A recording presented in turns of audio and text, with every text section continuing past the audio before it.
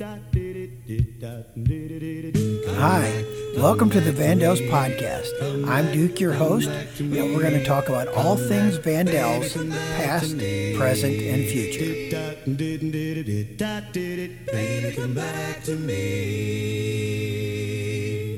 Hey, welcome to the podcast today. We have a few things we want to update you on before we get into the podcast. And we've got some new dates that we can announce today. We're going to be at the Crockett Theater in Lawrenceburg, Tennessee. And do you have the date in front of you, Casey? It is. I did just have it. Where is it? Is it March 27th, something like that? It is March 26th. Saturday, 26th. March 26th. Okay. And we believe the show's at 7 o'clock, but always check the venue. In fact, with any date, always check the venue just to make sure the show times are right, because they can change on us from time to time. Yeah. So tickets are supposed to be available now. I don't think it's up on their website yet, but I think if you call them, you might be able to get tickets. But I got confirmation from the buyer that the date's going to happen. So be looking for that information to come up if it's not there yet. So we hope to see you there. And then also in April, and is that April 18th? Next day? Let me see.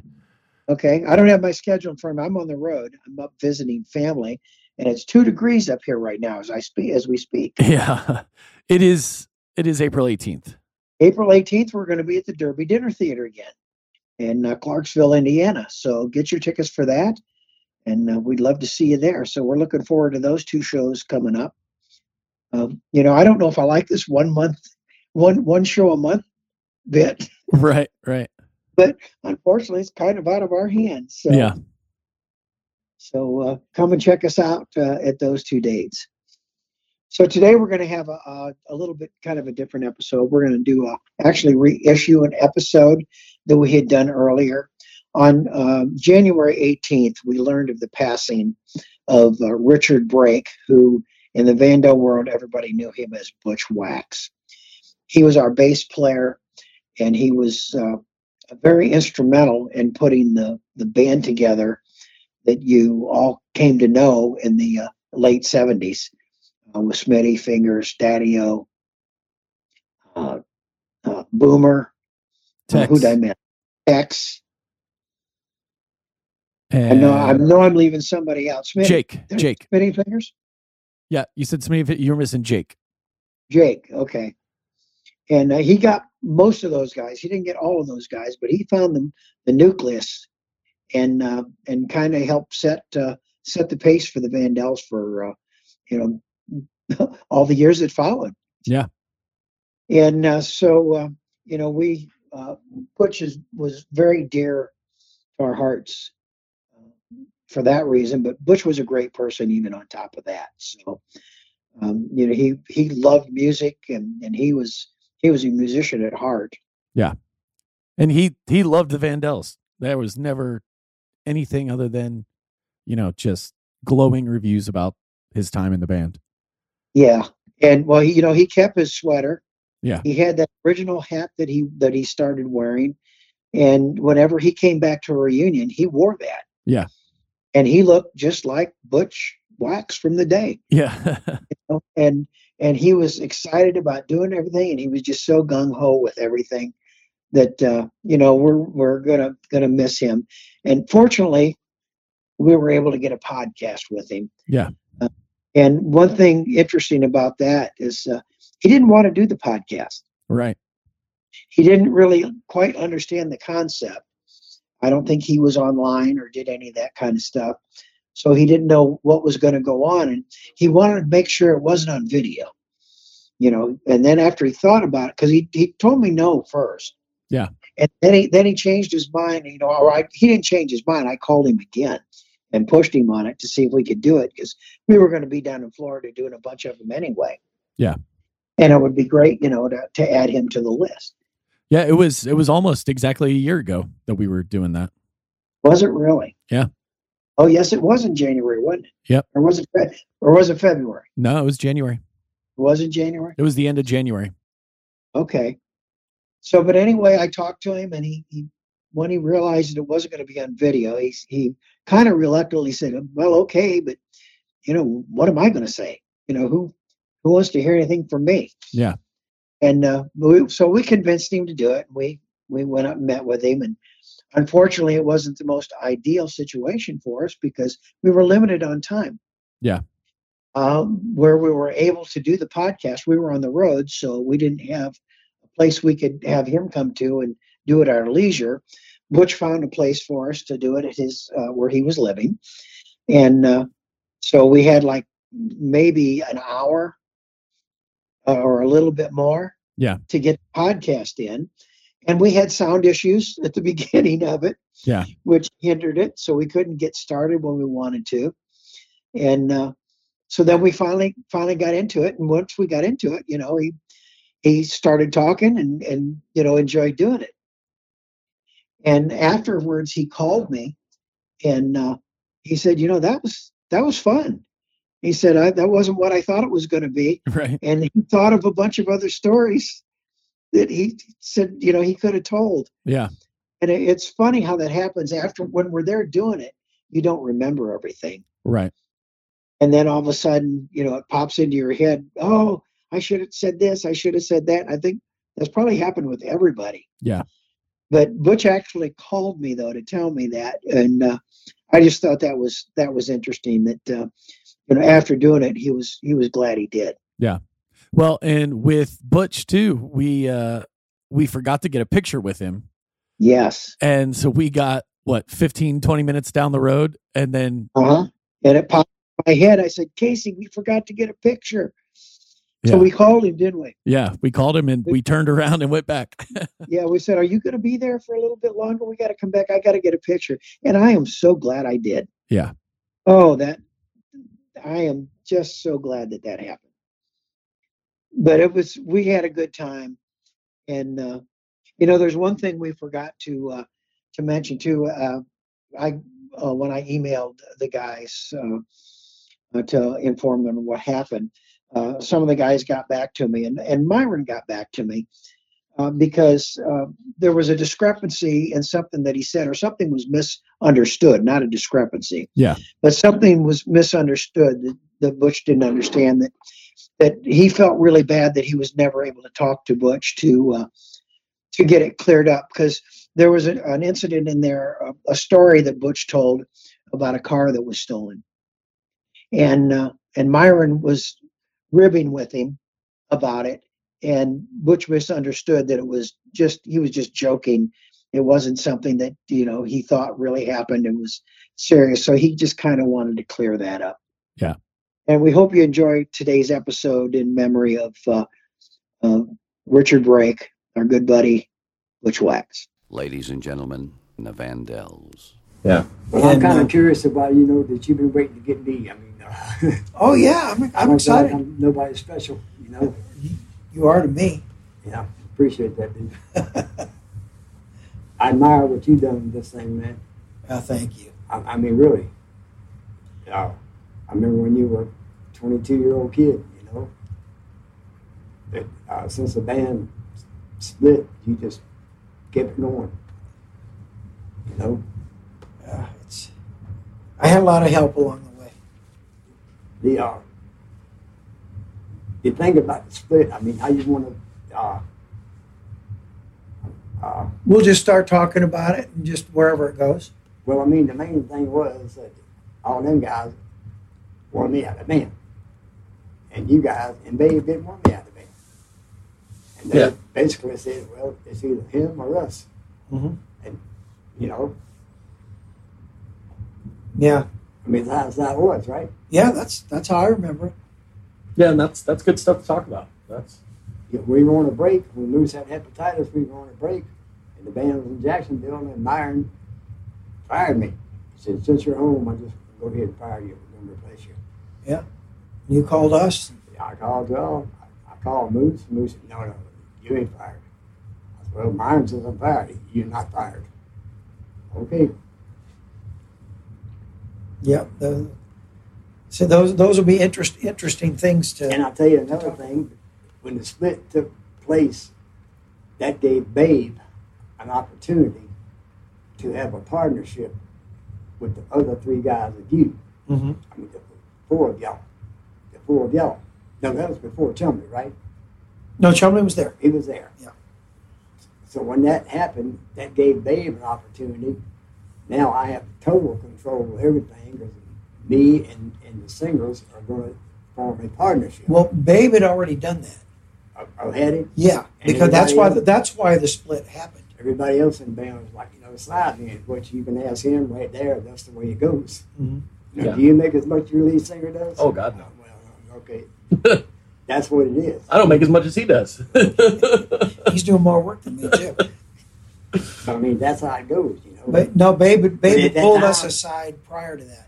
At that time, Myron and them, no, we want a 10-way equal split. We are a 10-piece band. We want a 10-way equal split. And they, no. Babe wasn't going for that shit. So Yeah, that's how it all started. And then Babe pulled us aside and said, "Okay, I'm only dealing with you four singers." So did you know that? Did you know that was going to happen before Myron fired me? No, well, it was already happened. We'd already told the band that Babe had already told the band that the front was running things. That's when it became a front band thing. Yeah. Which I always hated that designation, but that's basically what it was. Then Babe only wanted to talk to one person, and he was going to talk to Doug because Doug was still with us, and that's so when we had that meeting, and that was prior to Steve getting hepatitis. That's when we went to Lakeland, and everybody else went back to Jacksonville, and then that's when we got the call a couple days later that they said you were gone. Well, that we were running things at that point. Babe told us we needed to be running it, and so that's when we said, well, Butch isn't. We don't want Butch to go. Man, I'm so humbled by that. Yeah, you were. Yeah, we were sticking with you. Asked me, can you put a band together? Yeah, probably. How long would it take? Maybe about a week or so. Get on it now. I said, well, let's see. Me and Daddy have played together in bands before. I talked to him and said he wants to play. Me and Boomer played together in bands before. I talked to him and said he wants to do it. Babe wants me to get Smitty and Fingers out of Ed Hogan's band. I talked to them and said they wanted to do it. And everything was like all yeses. So it just kind of fell together, There wasn't one person saying, no, I don't want to do that, Yeah. And Babe had already gotten Tex and Jake the Snake up in Cincinnati. Okay. Yeah, as he pulled Tex out of the executives. Right. Well, now that puts me a little more at ease about the split then, since you told me what you told me. Yeah, Myron and I talked about it, which was nice. We talked about the lawsuit and all that stuff, and it was a cordial conversation. He doesn't maybe not fully understand exactly what happened, but he's not holding any grudges either. He's come back to see us a couple times. Is him and Mike Neal and Wayne Odom, all the three of them still up in Nashville? I'm not sure where Wayne is. Wayne's in Jacksonville. And Ed Zapp passed away. I heard that. Where did I hear that from? I heard that from Mike Bourne, I think, when I went down to see him. Well, Mike said the way he got the Vandals job was they were playing at the Toy Tiger. And Ed Zapp was a sound man, and he was in the other room doing sound for somebody else or something. And Ed Zapp said, I'm having a problem with my sound system. Can you come in and give me a hand? And Mike just, sure, put this here, there, And he told me that's kind of how what led to his job. Man, I had the greatest time of my life in the Vandals. I've been in two professional organizations, the Marines and the Vandals. Wow, that's pretty strong. Huh? That's pretty strong. That's Well, for us, well, the Vandals were kind of like the Marines. When we stepped on that stage, anywhere, anytime, we were on a mission. Yeah. And our mission was to knock them people out of their seats.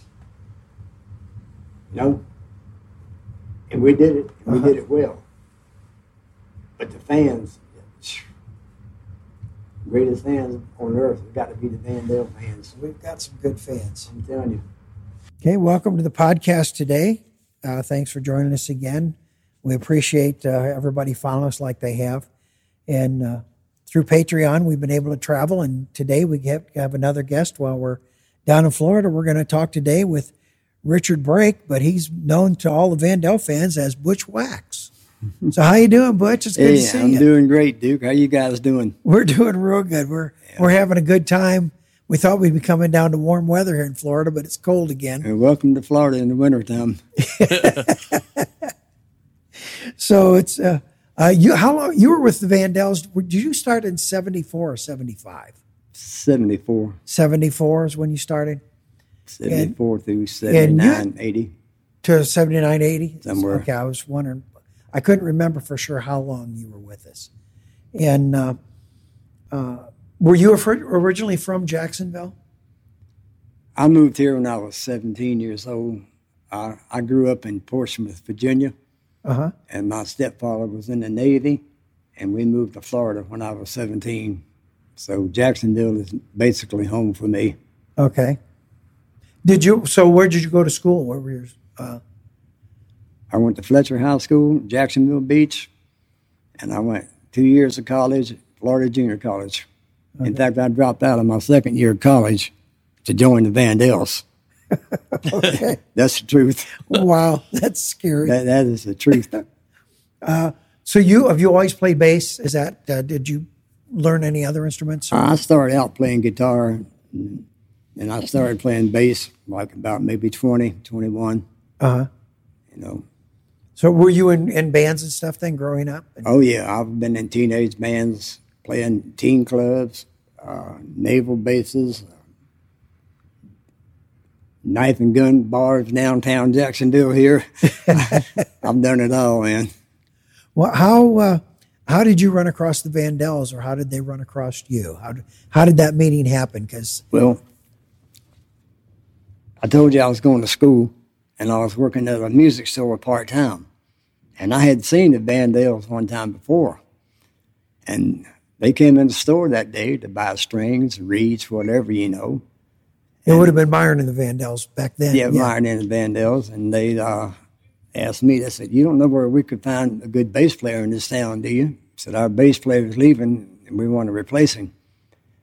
And I thought, I kind of play a little bit of bass myself, you know. So we went back in the music room and jammed a couple of tunes and a little bit, and they said, can you come in for an audition this afternoon? And I said, sure. So I went to the audition, and I got the job. And then I went home and told my wife, I'm quitting school, now I'm going on the road with the Vandells. I didn't ask her, I just kind of told her. I bet that didn't go over too well. I don't know. I wasn't going to miss an opportunity like that. Yeah. Had you heard of the Vandells prior to them coming in? Had you seen the show? I'd you seen said it. You saw it once? I saw it once at the Foxfire. You know, I thought y'all were pretty good, man. You know, you had something unique there. Uh-huh. You know. So I guess Bill Gaines was with us at that point. Yes. And then when he left, that's when you came in. Yes. Okay. Yeah. Because when I got in, I can't remember. I think it was Denny. I can't think of his last name. Terry Zokowski and Denny. I can't remember. Three of the guys left when I came in, mm-hmm. and so I know Wild Bill was there when I joined, and then you came in shortly after that. So how different was it being with the Vandells then for you compared to some of the other groups you were in? Well, all the other bands I was in was just like cover bands, you know, and rock and roll bands, you know. But the Vandells wasn't just a band. The Vandells was a musical play. And that's a nice way to put it. Well, that's exactly what it was. It was a musical play, and you had themes to it. First show, the Grease. Second show, the Hop. Third show, Glitter and Gold. I mean, it just wasn't a band. It was a musical play. Uh-huh. And everybody in it was just outstanding.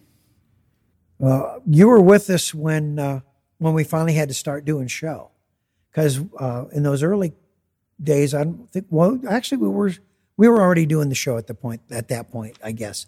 Yeah, I'm getting confused on my timeline, because it was the early '74s when we became a show band. So we were already a show band by the time. Yeah. By the time you came in, and we pretty much traveled Florida. I think we went up to Louisville, played Cincinnati. I think we had a run in the East Coast a little bit too, up in Boston.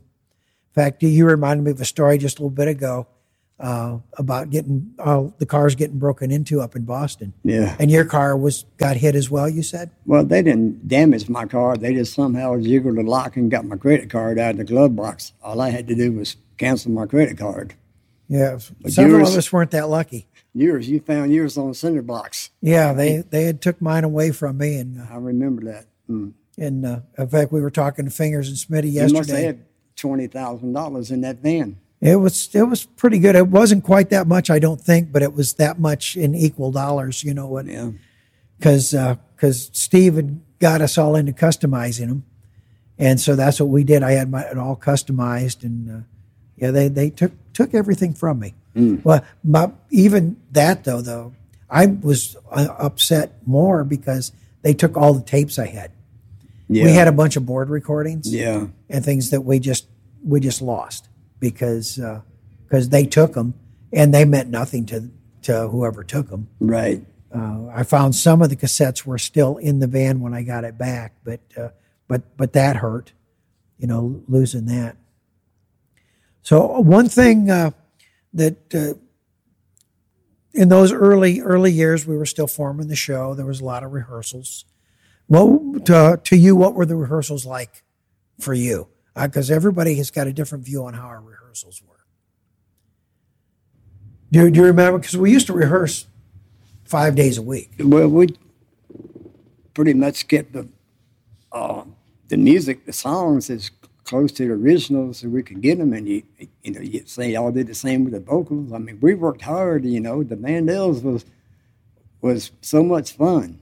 But there was a lot of work behind the scenes, Yeah, to make it fun, it took work. Yeah. But I think the rehearsals went good, I know some people, I think Daddy-O described it as being intense. Is how he talked about the rehearsals. Because we were, unless the music was perfect and the choreography was perfect and the vocals were perfect, it never made it to show. Right. We made sure that was there. Yeah. Well, for a short time we were Myron and the Vandells, and then we had a time when Steve got sick, and some changes were being made with the way the band was being run, and we came to the point where we had to part ways with Myron, and we became the Vandells, and you were pretty instrumental in getting the Vandells to the way people knew them today, even, that first group of the Vandells, after Myron, you pretty much put that band together. Well, I had some good guys, some good players that I had played with before, and they all wanted to do it, and I knew they could play good, so we just took a shot at it, give it our best, What did you know Smitty and Fingers prior? Because you had mentioned earlier that Smitty and Fingers had played in a band called Hogan's Heroes, which is out of Orlando, and they were like a top 40 band. But one set they did a complete Grease set, a 50s rock and roll, and so I'd seen them. In fact, Babe was in town, and we took Babe to see him. That's when we were putting the new band together. Yeah, and Babe was our agent. And Babe looked at them Fingers and Smitty. He says, I want them guys right there. Them two guys, I want them. I said, well, Babe and guys are already playing in the band. I don't care what they're doing. I want them, get them. So like, hey, y'all want to play Vandells? If you do, you got to give your band leader a week's notice tonight. I didn't realize it happened that fast. That fast. Yeah. Yeah. They went from there, and then we all went to Lake Winoka in Cincinnati. You remember that? Yeah. That's 14 hours a day rehearsing. Well, then you knew Did you know Daddy-O? Oh yeah, me and him So- had played. so- Bill and I had played together in some top 40 bands around Jacksonville here. Uh-huh. We played together, several years. When I say that, maybe 5, 6 years. Well, didn't you also find Boomer too, Keith Holmes? Yeah, Keith and I played in a couple bands together too. And Keith was a monster horn player. Keith played with Lou Rawls. Yeah. He was a monster horn player. And I asked him if he wanted to do it. And, everybody I asked, sure, I'll do it. I just lucked out getting them guys, Yeah. And then we found Tex and Yeah, I don't know Keith Jake. at all, but everybody that's talked about him just says how great of a horn player he was. Keith Holmes? Yeah. yes. He was a monster horn player. I mean, a monster horn player. Yeah, I've reached out to him trying to find him, and it could be, I wish I could track him down. If anybody listening happens to know who Keith Holmes is, he was originally from Jacksonville. If they track him down, give him our information, I'd love You to were make asking contact about with him. the rehearsals earlier. We'd take the rhythm section and the singers, and I look at Keith, and Keith, take the horns and go back there and put something together to fit the songs. That's all I had to tell him, Yeah. Well, I had learned, I didn't realize this at the time, and I've talked to everybody about it, so a lot of fans have heard this before. But from what I understand, Babe had told the band, if you don't move and do choreography, I'll replace you. That's right. So so that's why there was so much choreography and stuff going on behind us, which made I the did whole stuff- package a show. I not did just stuff that I us. didn't know I could do. I can't do all that stuff in Playboy. You crazy? I can't jump around and do that stuff and play at the same time. I learned how to do it. Yeah. Well, what was it like traveling for you on the road? Oh, it was. Because we all drove separate cars. Yeah, all drove separate cars. We were too big for a bus, Plus had wives and dogs and cats and parakeets or whatever else they traveled with. Well, as much as we were on the road too, it made sense for everybody to drive. Yeah. Because staying 2 and 3 weeks at a time, you wanted to be able to do things you wanted to do.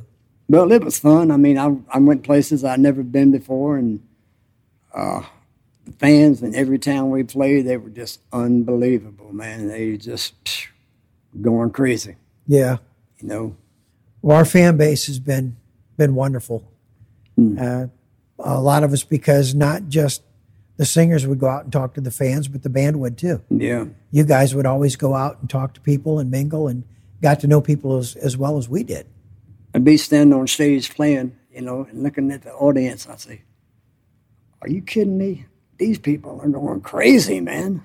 It was like that everywhere. Yeah. Yeah, it was a special time. You were telling a story before we were able to get the recorder started. I hate that we couldn't get it right away because we had a little mini conversation prior, so I'm trying to catch up on some of that. And you had talked about we were doing a recording. Was that at the Beverly Hills? Yes. And live you recording. needed to borrow somebody's car? Yeah. Mike Neal and I had to go back to the hotel to get our clothes. We thought we was going to have time to go from rehearsal to the hotel, but we didn't. So him and I were on them once they had to go back. So the guy doing the recording says, here, you can just take my car. He had a real nice 60-some model Cadillac convertible. So, okay, thank you. So we jump in his car, go back to the hotel, grab our clothes real quick, coming back out, get in the car, heading back to the hills. The water pump goes out on that car on I-75. So we pull over. State trooper pulls up. We explain to him, we have got to get to the Beverly Hills. We are a band. We're doing a live recording. Can you please help us? So he took us down to the exit, and we called Chumley, and he came and got us. And told the guy what happened to his car. He said, don't worry about it. We just do this recording. Don't worry about the car. So that night, we went looking for the car. We couldn't find it. The next day, looked all day for the man's car. We couldn't find it. Called every towing company in Cincinnati. They didn't have it. Well, come to find out, that man thought that I had stole his car and wanted me to pay him the value of the car cash money. Dude, look, I didn't steal your car, okay? But come to find out, we went to court over that. Babe got me a lawyer, and we went to court, and come to find out that guy had called Dayton, Ohio, and had a tow truck driver go get his car off the interstate and didn't say nothing about it. Whoa. To this day, Myron Stillman thinks that I stole that man's car. Myron, I did not steal this man's car. Wow. But that's a true story. That was pretty stressful that night, trying to record live for 2 nights with no sleep, worrying about a damn car. Yeah. And that was, had you recorded before with any of the groups you were with? Just some small stuff, Yeah. nothing big, nothing major like the Vandals. Because that was a major undertaking to record live at the Beverly Hills. Yeah. On that record, was that just one night recording, or did you guys do multiple nights? We did 2 nights. We did a Friday night and a Saturday night, and live. Yeah. Take what you get. What you lay down, that's it. Yeah. Yeah, I don't remember going in with that album and mixing like we've done every one since. Yeah. Where you would sit down. I'm sure everything was on separate tracks, but I don't remember going in. I don't know if somebody else did it. Spider might have had more. Doug Manley might have had more to do with that, hands-on on that one, because I was still fairly new to the group, because that was in '75. At least the album came out in '75. But you guys didn't go in and touch anything up or anything like that? I don't remember doing that, going in and touching it. I think, like Butch said, what we got, that's what we got. Yeah. Now, I know when we did the Exit In one, we touched that up a little bit. And we also did with the Grand Victoria. Yeah. The video. I know we touched that up. But, from traveling with the Vandals, I'm sure there's probably a lot of hidden stories in there that, were there any venues that stood out to you from our time traveling and stuff that? And Beverly Hills is pretty impressive, Yeah. I guess the one that pleases me the most was when we did the Beverly Hills benefit in Cincinnati. Yeah. There was us and a lot of famous stars playing and everything. I think like about 10,000 people. So the benefit, all them people that died in that hills, that could have very well been us. Well, we were scheduled to be in there the very next week. I know it. Yeah. But we'd been there before, and that could have very easily just been us. Yeah. So, yeah, it's kind of a scary thought there. Yeah, it is. But I probably enjoyed that gig a whole lot. Actually, it wasn't really a gig that I played I didn't enjoy. Yeah. The worst job I ever played was wonderful.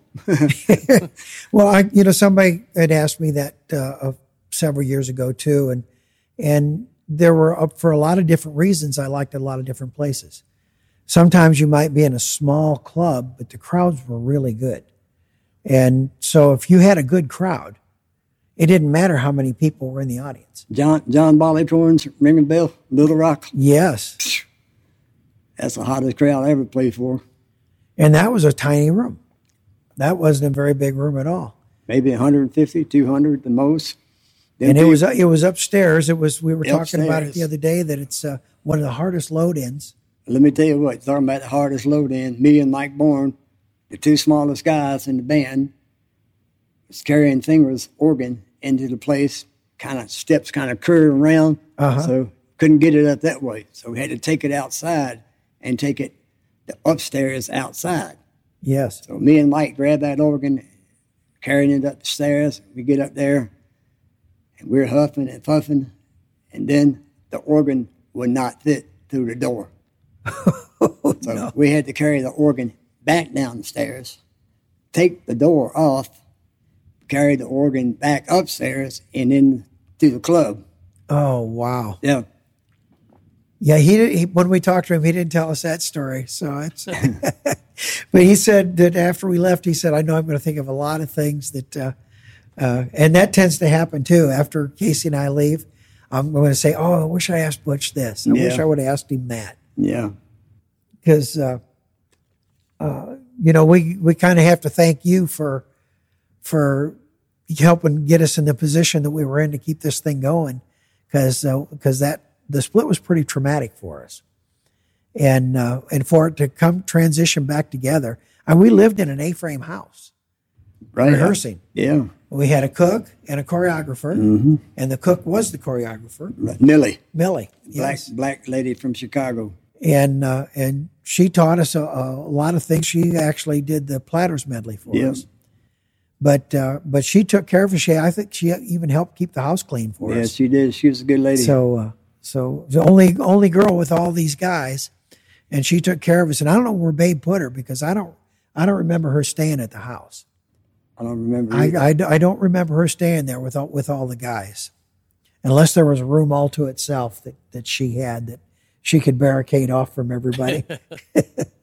But there were a lot of good times in those early years. Yeah, it was, man. A lot of fun, You did some solos then too within the show. You were featured on a couple different songs. I found out that Haunted House is on there. Somebody found Haunted House and me doing that. Me and Jake the Snake, he was the monster. You know? And, yeah, that's up on YouTube. Is that what it is? Yep. Yeah. I saw that for the first time about a year ago. Just moved in my new house today. The moon was hard, but I got squared away. Bells started ringing and chain rattled out. Knew I'd moved in a haunted house. Still I made up in my mind to stay. Nothing was gonna drive me away. Well, I bought this house and you know I'm boss. And ain't no hand gonna run me off. Then I seen something that gave me the creeps. Had one big eye and two big feet. And north of the feet that sound like a drum. Hey, don't you be here when the morning comes. Well, I stood right still and I did the freeze. Then he did a stroll right up to me. Then he said to me, now you better run. And don't you be here when the morning comes. Say, yes, I'll be here when the morning comes. Well, I'll be right here, ain't I gonna run. Well, I bought this house and you know I'm boss. And ain't no hand gonna run me off. In the kitchen my stove was a blazing hot. Well, the coffee was boiling in the pot. Well, the grease had melted in my pan. I had a hunk of meat in my hand. Well, he ate the raw meat right out of my hand. Then I drank the hot grease from the frying pan. Then I said to me, now you better run. And don't you be here when the morning comes. See, yes, I'll be here when the morning comes. Well, I'll be right here and I'm gonna run. Well, I bought this house and you know I'm boss. Ain't no hand gonna run me off.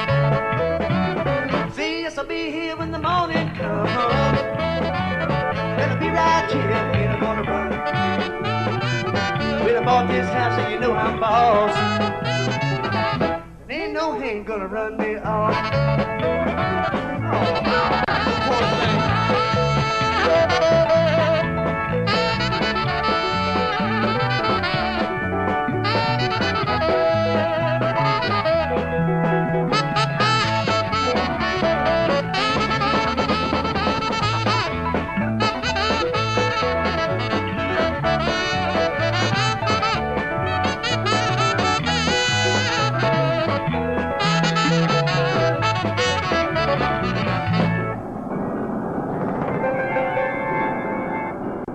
I guess I did an all right job on that. It was fun. You did. Did you sing anything else? Did you sing any other songs? Have any other solos?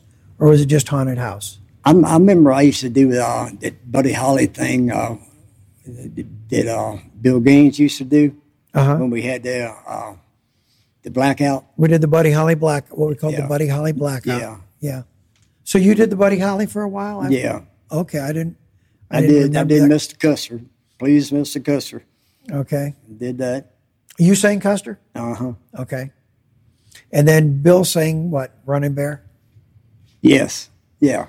Because we would have Mr. Custer and Running Bear would kind of go together. Yeah. And then with Haunted House, we put that with Monster Mash. Keith Holmes did that. I laugh thinking about it. He did that. Hello, Mother. Hello, Father. Here I am. Camp Granada. Camp Granada. Yeah. He would come out dressed up like a Boy Scout. Man, that was funny. Yeah. I laughed so hard I had tears in my eyes. We actually have some footage of that. Yeah. That was taken in from the Beverly Hills. Really? Yes. And we just kind of found that by accident. I've told the story several times, so I won't tell it again. Well, maybe I will. Maybe I should. Yeah, because I was walking out in Vegas, because I hadn't told you the story. And we lost that footage from that filming we did. And I was in Vegas. I was walking in front of a strip mall. And this guy comes running out, taps me on the shoulder and says, So you "Come must here." be Duke. No, he just goes, "Come here. I need to show you something." And I'm thinking, what's this? And he was very cryptic about it. He says, "Everything's okay. Come here. I just want to show you something. All of you come back here." He took me to the back office, put in this tape, and it was all the footage we had from the Beverly Hills. Wow, man. And then the guy sent it to me. He got me copies of all of it and sent it to me.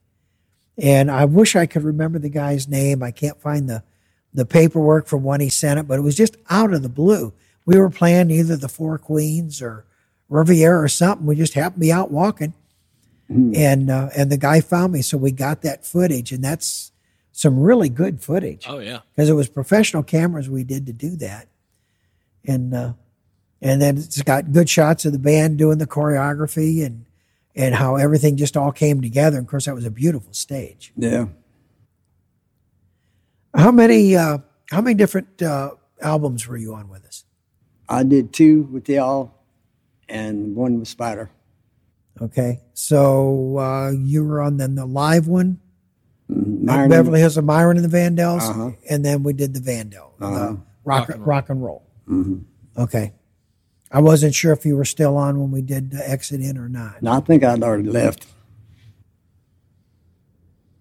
So when you left the Vandells, what did you go on to do? I think I came back to Florida. Did you play? You played with Spider though for a while, didn't you? Yeah. Did you go with him right after you left us? Yeah. Did you leave? You didn't leave when Doug left though, did you? No. You left a few years after that. No. Yeah. I played with Doug for about a year, I think. That's a good show. He had a good show, a good band, real good musicians. There wasn't nothing wrong with that band either. Well, Doug knew how to put a show together. Yeah. He was very instrumental in teaching me, a lot of show stuff. Because he taught me all the way down to my first show in the van. We learned shows and songs. Now, you singers were just absolutely great, man. Every one of you had your own different way, everything. Spider come out and do that knife and knife with the street lamp and all. That's theatrical. Yeah. Moose come out, do Elvis, that's theatrical. Steve Ricks is one of the most talented people I ever worked with in my life. Yeah. He could go from the clown to the king at snap of your fingers. Yeah, to see that transition was amazing. Yeah, he was a total package. He was tall, dark haired, good looking man, lady killer. He was a total package. He had it all. Yeah. I would look up there and say, well, I know he's not Elvis, but he could be. That's how good he was. All y'all, all the things you did, Dukerville and everything, you still doing the Dukerville. Yeah. How many times have you done the Dukerville? I don't know. We took a hiatus for a while. We pulled it out for a while because I got to actually where I couldn't fit in the one suit. So we had to get a new suit made. Then I lost weight to fit back into it. Would you say you've probably done the Dukerville a couple 100,000 times? Oh, at least. At least. Maybe a $500,000 to $1 million. Yeah, because we work 6 nights a week, and we do it every night. Yeah. And then when we started doing the fairs and stuff, I would do it. And of course, we had a lot of fun with it through the years too. Sometimes it wouldn't come off just the way we thought it was going to.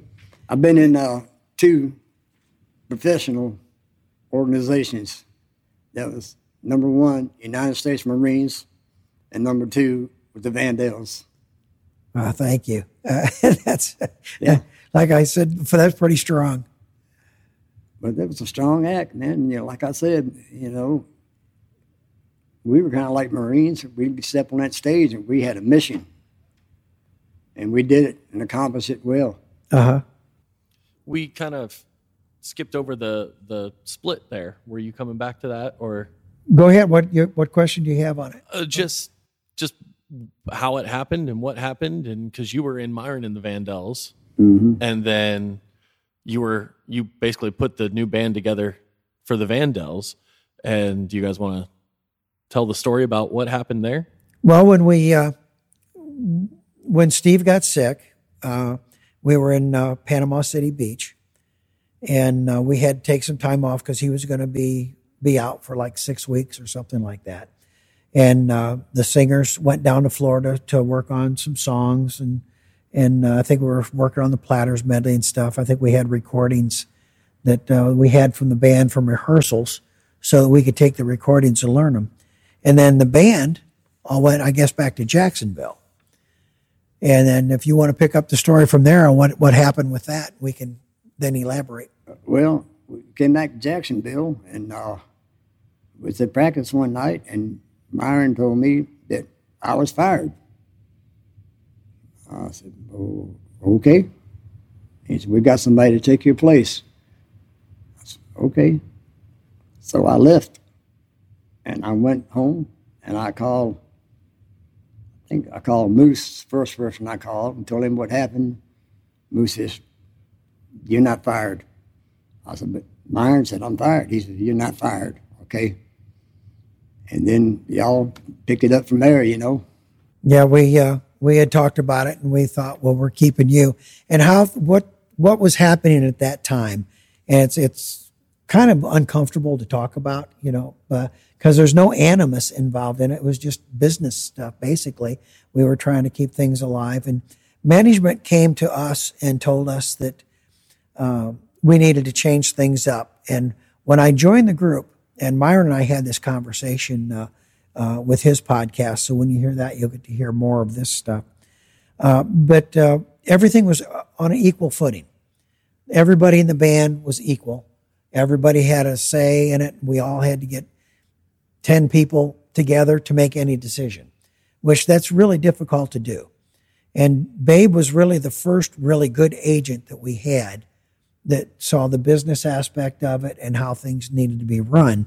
So he told us he was only gonna work with the 4 singers, and that everything had to go through us, and we would discuss things with the band, and then that's how things were going to go. And he was only going to work with one person, even in the singers. So that was Doug. Doug was kind of running things when I got in the group. So that's kind of how the chain went. It went Babe to Doug, Doug to the rest of us, and then we'd meet with the band, and then decisions were going to be made that way. So everybody really didn't have an unequal vote. With the singers, we had 4 votes, and then Babe was the tiebreaker. So since we were having him as our agent manager, and he was more of a manager to us probably than anybody, because it's tough for us to be managed. But we made the decision that it was that we didn't want them to let you go. We wanted you to stay with us, and they, since we were supposed to be making decisions, they couldn't make that decision to let you go. So when you called us, we had a meeting and said, you said you wanted to stay, and they said, well, if you were staying, they were going. And the rest is history. We stuck with you, and turned out to be a really good decision, because you found the nucleus of the Vandals that everybody remembers. I appreciate that. Everybody that came in that group was pretty much an icon. Yeah. Within the group, even though some of them weren't here very long. Daddy was, I think he said, about 18 months, and Tex was about the same thing. But yet people still remember both of those guys. Yeah. They remember Jake. They remember Boomer, Smitty, Fingers, Daddy, Yeah. you. Everybody remembers that because that was how people got to know us. Yeah. And we were that way for almost 2 years. Well, the secret ingredients to the Vandells was the music. Yeah. Everybody loves 50s and 60s rock and roll till today, and it will never die. So music was the secret weapon, but you singers were the theatrical part of it. Like I said earlier, we wasn't just a band, we were a musical play. Yeah. People had to sit and watch us. There was no dancing allowed when we played. Yeah. Yeah, when we first had to make that transition, it was hard for us. That was just prior to you coming in. But once we did it, well, there was no going back. We didn't want to be a dance band again after that. And then we concentrated on the show aspect, and the characters just developed. It wasn't really a planned thing how it turned out. And even everybody in the band kind of had a character themselves as well. Well, I seen y'all. Because you had a unique look with that hat you used to wear. Yeah, I look at everybody else, and they all got a character. I said, well, let me see, now, what am I going to be, man? I got to be something, And my name has always been Butch, you know that. So Spider says, we'll name you Butch Waxx. That'll be a good name for you, Butch Waxx. He said, you know what that is, don't you? I said, yeah, I know what Butch Waxx is. I got a jar sitting right over there, For those of you who don't know what Butch Waxx is, you're too young to know, that was a hair cream. Hair cream. And it was kind of like Crisco. Yeah. Everybody wore flat tops, and you put your Butch Waxx in there and comb it straight up. And it would stay there. It would stay there. Yeah. Yeah. So I decided to be Butch Waxx, only I was going to be like Red Fox. I said, well, I want to have 2 X's in my name. And it stuck. And it stuck.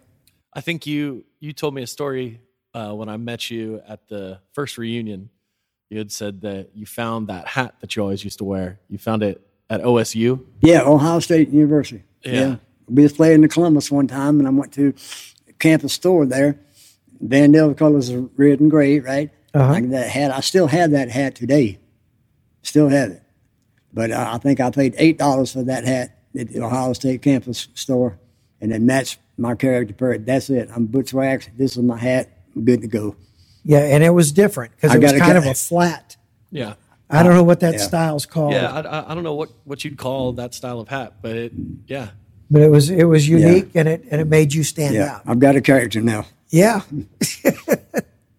Well, what was it, since you'd been gone quite a while before we had the reunion, what was it like coming back to the reunions? Oh, it was great. Really great, man. Seeing all the fans and everybody, and all the musicians and everything that, come and gone. It was great, man.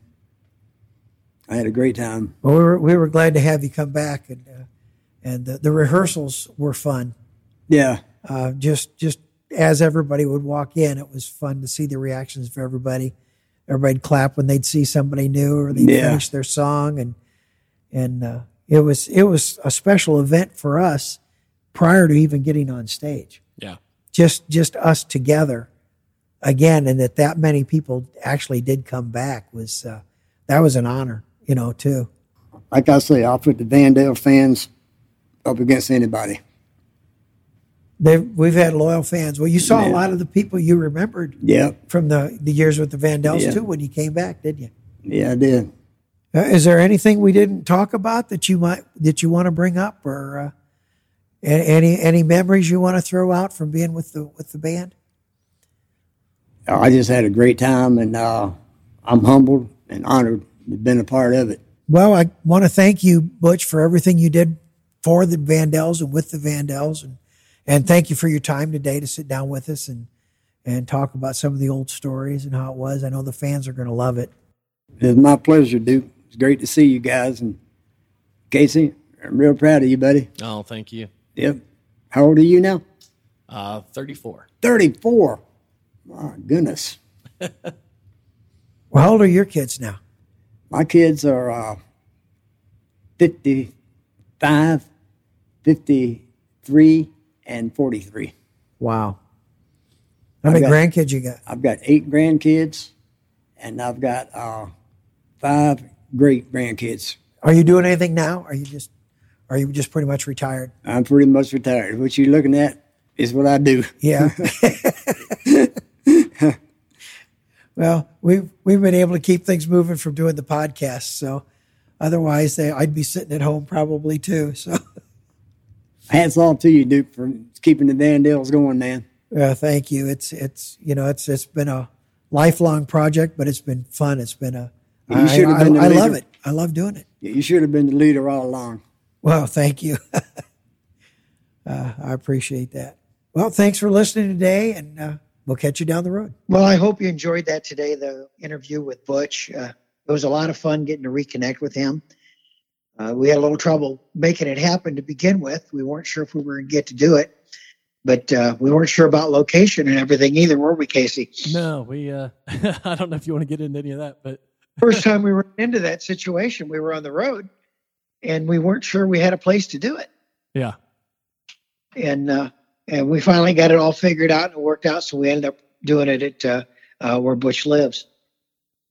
But it was really interesting. Afterwards, he called me and he remembered a few other stories.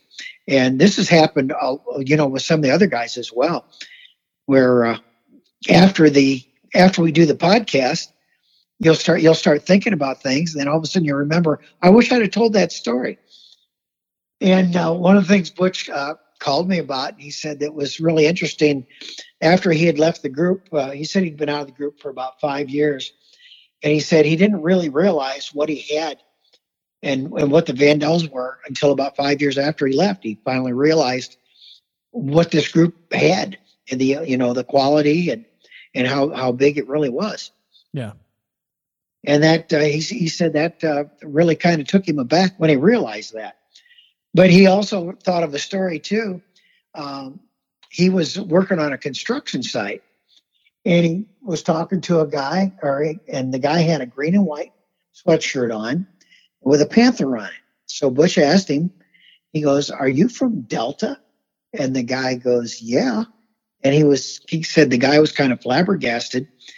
He says, "How do you know where Delta is?" And so Butch was telling him that, well, actually the Vandals had played a concert at Delta High School, because we actually did that in 1974. And he mentioned Doug and me, and the guy remembered us. He knew who we were. So that was a story that Butch said he wished he'd have mentioned in the podcast. So I thought I'd share it with you now, since he called and told me that. Yeah, it's a small world. You don't think about those things, but then you can be hundreds of miles away and run into somebody, and all of that's because of the band, Yeah, it's pretty amazing. Well, we want to thank you for listening today, and hope you enjoyed the interview, and we'll catch you later. Thank you for joining me today for the Vandal Podcast. Until next time, we'll see you down the road. I hate to leave you.